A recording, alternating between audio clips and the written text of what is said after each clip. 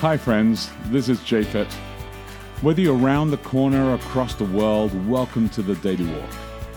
I want you to take a moment today to pause in Jesus and see what new thing could take place in your life. At the end of this podcast, you can download our app, Boulder Church, or visit us online at boulder.church to connect. And remember, we would love to hear from you as we prepare for our messages every Saturday morning on the Daily Walk. Good morning. It is Wednesday, January 16. Welcome to Daily Walk. I'm Becky de Oliveira. And I'm Japhet de Oliveira. And let me pray for today, middle of the week as well. Heavenly Father, just thank you for this week. Thank you for all that we've processed so far. I ask, Lord, for a continued blessing as we wrestle through this text and all the implications of it, what it means for our life today, what it means for our community at large. We ask for your wisdom and guidance and for the Spirit to show us new insights. We ask this in Jesus' name. Amen. Amen. I am reading from the New Testament for Everyone, the NTE, today, Ephesians 5, 1 through 21. So you should be imitators of God, like dear children. Conduct yourselves in love, just as the Messiah loved us and gave himself for us, as a sweet-smelling offering and sacrifice to God. Subheading Darkness and Light in Matters of Sex. As for fornication, uncleanness of any kind, or greed, you shouldn't even mention them. You are, after all, God's holy people. Shameful, stupid, or coarse conversations are quite out of place. Instead, there should be thanksgiving. You should know this, you see. No fornicator, nobody who practices uncleanness, no greedy person, in other words, an idolater, has any inheritance in the Messiah's kingdom or in God's. Don't let anyone fool you with empty words. It's because of these things, you see, that God's wrath is coming on people who are disobedient. So don't share in their practices. After all, at one time you were darkness, but now in the Lord you are light. So behave as children of light. Light has its fruit, doesn't it, in everything that's good and just and true. Think through what's going to be pleasing to the Lord. Work it out. Subheading Light and Darkness. So don't get involved in the works of darkness, which all come to nothing. Instead, expose them. The things they do in secret, you see, are shameful even to talk about, but everything becomes visible when it's exposed to the light, since everything that is visible is light. That's why it says, "Wake up, you sleeper. Rise up from the dead. The Messiah will shine on you." So take special care how you conduct yourselves. Don't be unwise, but be wise. Make use of any opportunity you have, because these are wicked times we live in. So don't be foolish, rather understand what the Lord's will is. And don't get drunk with wine. That way lies dissipation. Rather be filled with the Spirit. Speak to each other in psalms and hymns and spiritual songs, singing and chanting in your heart to the Lord, always giving thanks for everything to God the Father in the name of our Lord, Jesus the Messiah. Wives and husbands, be subject to one another out of reverence for the Messiah. And a little bonus thrown inside there. Yes. So yesterday we ran out of time. We were talking about sin, and we were talking about behaviors, and I think you were making a really good point about that inside there. And I think we didn't have time to kind of explore it, and I don't want to really take up too much time away from today's question either. But I think that part of the difficulty is that when we think about sin, sometimes we often think about sin just as just the act of doing something, as opposed to this broken relationship that actually exists. And so if we start to see sin more in the way that the Bible expresses it, as this idea that we want to be separate from God, that we have separated ourselves from God, I think we see it in different lights, in a different place than just behavior always. And when we focus just on behavior, we just focus on the outward appearance of what it actually looks like, then we start to check everything off on other people all the time. And I think that's when things get really complicated. Well, and I even think this text weirdly seems to be speaking in two directions. On the one hand, it says you should not even mention fornication or greed, etc. Of course, he's mentioning them by telling us not to mention them, but we'll let that go. But then it goes on and on. You shouldn't get sucked into this world. You should pay no attention to it. You should just be thankful and praise and do all this stuff. But then you're also supposed to go out of your way to expose these things. So it seems to me that to expose all these things, you'd have to be paying attention to them and talking about them.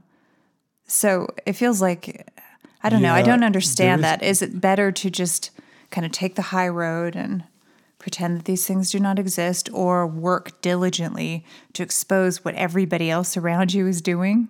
Like, what would even be the point of that? No, I think he's saying. I actually see it. I see it slightly differently. I see that he's actually saying here, don't live in that world. Right. But you can't ignore the world that actually exists around you. If you can't even mention it, that is ignoring it, isn't it? No, I think he's actually talking about not living in that world is actually kind of perpetuating it by not mentioning it. That's the kind of thing that he's actually trying to say. It's like, if you're going to be in foolish talk, if you're going to be focusing on that kind of language and saying things that are evil to each other and saying things that are inappropriate and all that kind of stuff, if you live in that kind of like foolish language that he talks about, then you're going to perpetuating evil. And who wants to be in a place where you're just like creating that? And so he says, but it is happening around us. And so because it is, shed light on it as well. And don't encourage it, but don't let it just sit aside there. And all of this, of course, can only be done if you actually understand right at the beginning that we are to be imitators of God. We are to be His children. Well, I think I would get it more if it indicated that you should be shedding light on the things that you do in secret. But it's the word they, the things they do. And again, this focus on exposing other people, I just don't understand. You don't like that? I'm not too into that. No. They shouldn't. I suppose I just don't. Well, I think it's always this constant finger pointing at everybody else. Everybody else is the problem. Everybody else is evil. Everybody else. And that's the way everybody worries that their children are going to be. It's not to, maybe what's important is not to just take one verse and to make an entire practice of life from that one verse. And so here's one example of where he's trying to say, look, I need you to expose this. But in other places, he also says, listen, be mindful of yourselves and realize that we're all sinners and every single one of us is broken away from God, and all of us have broken relationships and we're trying to be restored. And so there is that kind of stuff as well inside there. I think that's taking place.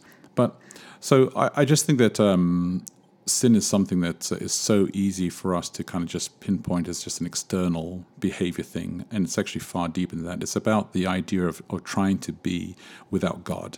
And God saying, I actually want to be with you and I'd like to have a life with you. And that's actually what the counter to it is. So our question for today... Looking at the time, our question for today is this. Let me see if I've got it here. What song, when you hear it, brings you to the heart of Jesus, and what songs bring you to a happy place? Oh, you can talk about this one. You have lots of songs. I do. My problem is that I don't have, I'm not very good with naming the songs. Or I'm horrible knowing any of the words. No, I'm not very good with knowing all the words. You have your phone right there. Just pull up your playlist. I do have a playlist. Read your whole playlist. I do have a playlist that I have when I'm driving to church, in particular, and it's called my Sabbath celebration playlist. Did you name it that? Mm-hmm. Yeah. Sabbath celebration. Yeah. That's very original. Thank you. Thank you. I can envision the mixtape now.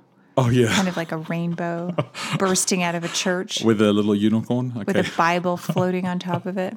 Yeah, and a unicorn. Yeah, that's really good. Why not? No, I do have that. But I try to listen to all the songs that have been chosen for worship for our church for the Sabbath. And when I'm writing my sermon as well, I think about the songs that are coming before and the songs that are coming afterwards and all that kind of stuff. That's really important to me.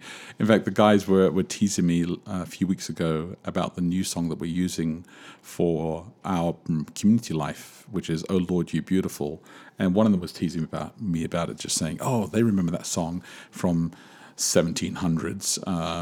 And 1700s. Yeah, mocking me about the fact that it's a really, really old contemporary song. I didn't feel like it's that old. I think it's about 40 years old because we're really old.